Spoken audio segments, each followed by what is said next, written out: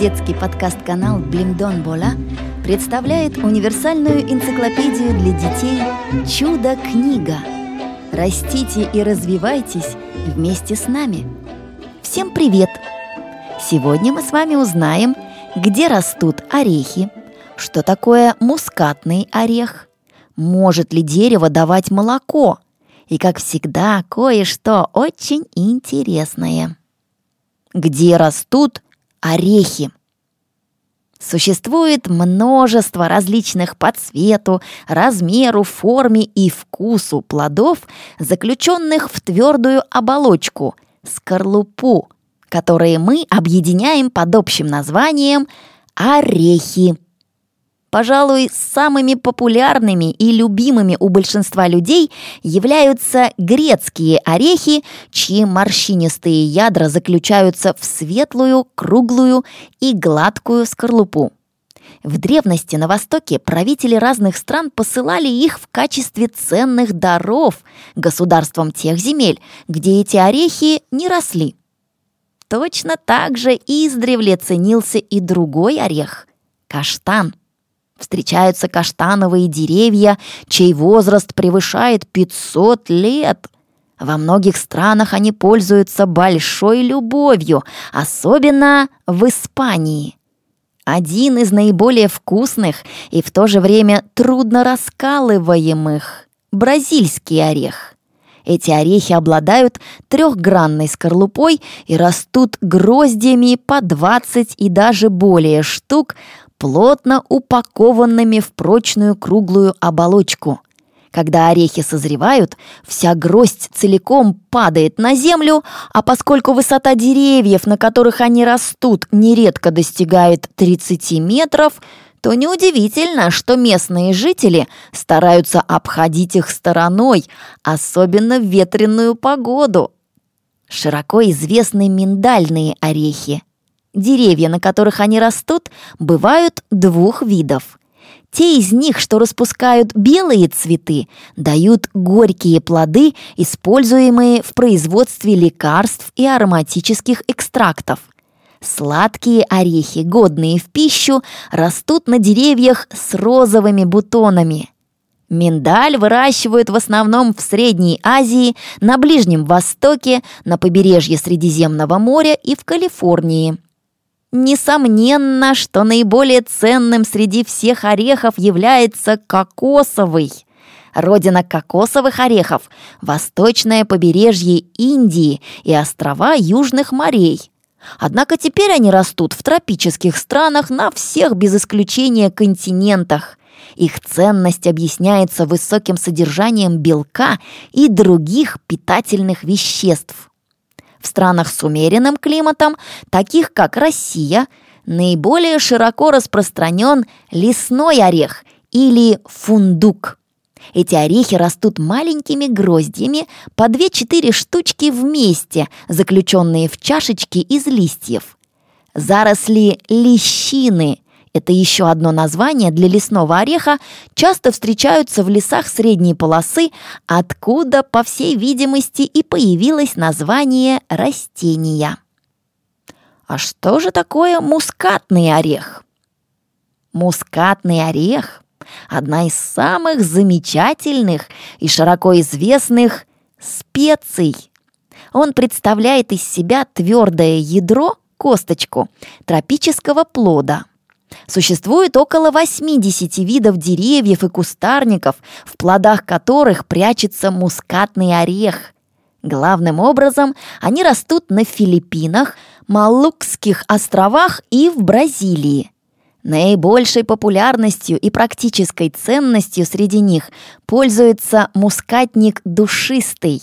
Красивое, вечно зеленое дерево, высота ствола которого достигает 7 метров. У него множество веток, от подножия до самой вершины. На них распускаются маленькие желтые цветочки, запах которых напоминает благоухание лилий. По прошествии 8 лет с момента посадки деревья начинают цвести и плодоносить. Этот процесс цветения и созревания плодов продолжается круглый год без перерыва, однако основной урожай собирают раз в 4 месяца. По размеру и форме плоды мускатного дерева напоминают грушу. Созрев, они приобретают золотистую окраску и раскрываются на 2 половинки. Они состоят из красной плотной мякоти, внутри которой похожее на орех семя. В этих семенах заключена та часть мускатного ореха, которая используется в качестве специи. После того, как орехи отделят от мякоти, их сушат в специальных печах-духовках, пока их оболочки не потрескаются. Тогда их вынимают из печей, легко счищают скорлупу, и орех становится годным к употреблению.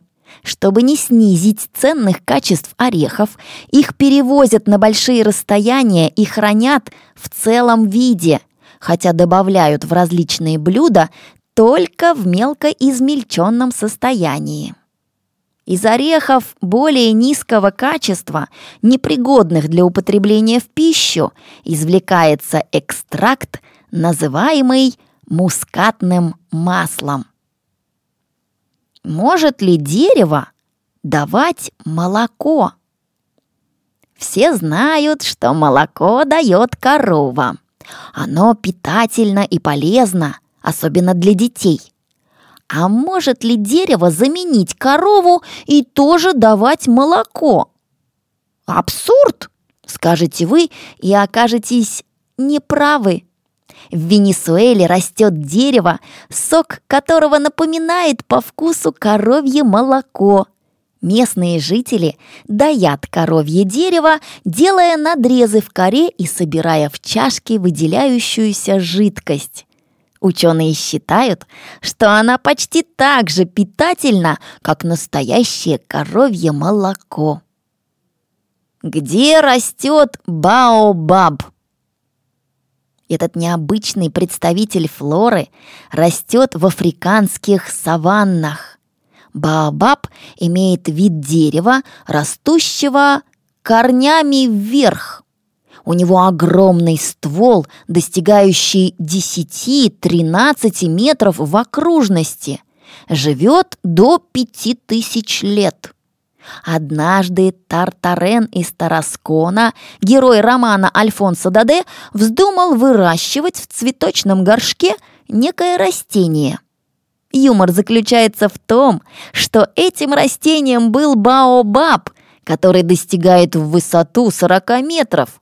Ствол баобаба обычно бывает полым. Местные жители обустраивают его для хранения зерна, а иногда он служит семейным склепом. И что характерно, баобабу от этого хуже не становится. Древесина этого дерева обычно не используется, а вот плоды, называемые обезьяньим хлебом, съедобны. Они содержат мучнистую мякоть и маслянистые зерна. Какой высоты может достичь кофейное дерево? Считается, что кофейное дерево или просто кофе родом из Эфиопии. Его культивируют в тропиках и субтропиках Африки, Азии и Америки. Семена, кофейные зерна, имеют зеленый или желтый цвет, а когда они созревают, становятся красными. Коричневыми они становятся только после прожарки. Если кофе не подрезать, оно может вырасти на 15-метровую высоту, но тогда не дотянешься до зерен. Они вызревают в коробочке зеленого цвета. По мере созревания она краснеет. В каждой коробочке находится покрытое мякотью зерно, сложенное из 2 половинок. Семена кофейного дерева используют для получения кофеина, который применяется в медицине, и всем известного кофе. А почему вкус кофе различен? Кофе является одним из любимейших напитков человека на протяжении уже почти 1000 лет. Он был впервые обнаружен и стал широко известен в Аравии, но появился в Европе только в XVI веке. Появление кофе в Европе вызвало суматоху. Временами на него налагали запрет, а иногда использовали как медикамент. В конце концов он стал популярным напитком. Когда вы покупаете баночку кофе, вы обнаруживаете в ней лишь кофе. Но разные сорта кофе имеют различный вкус. Причина в способе приготовления, обжаривания и так далее. Но основной причиной является сорт зерен. Кофе, растущий в разных странах, бывает не только разного сорта, но и вида. Например, обычно кофе выращивается на высоте от 450 до 1800 метров. Но известно, что лучший кофе растет на большой высоте от 900 до 1800 метров. Но не только этим отличаются сорта кофе. Кофе с разных плантаций в одной и той же части страны имеет разные характеристики. В кофейной промышленности кофе делят на две основные группы. Первая группа – это кофе, выращиваемый в Бразилии, и называется он бразильским.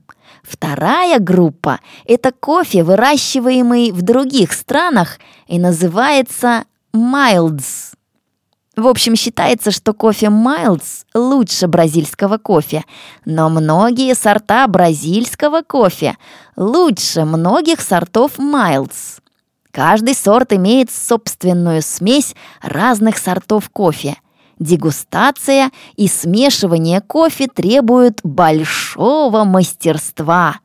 Мастерство требуется и в обжаривании. Нельзя недожарить и пережарить кофе, и в измельчении кофе. Природа создает кофе. Человек делает его вкусным. На сегодня все. Всем пока. Продолжение в следующий раз.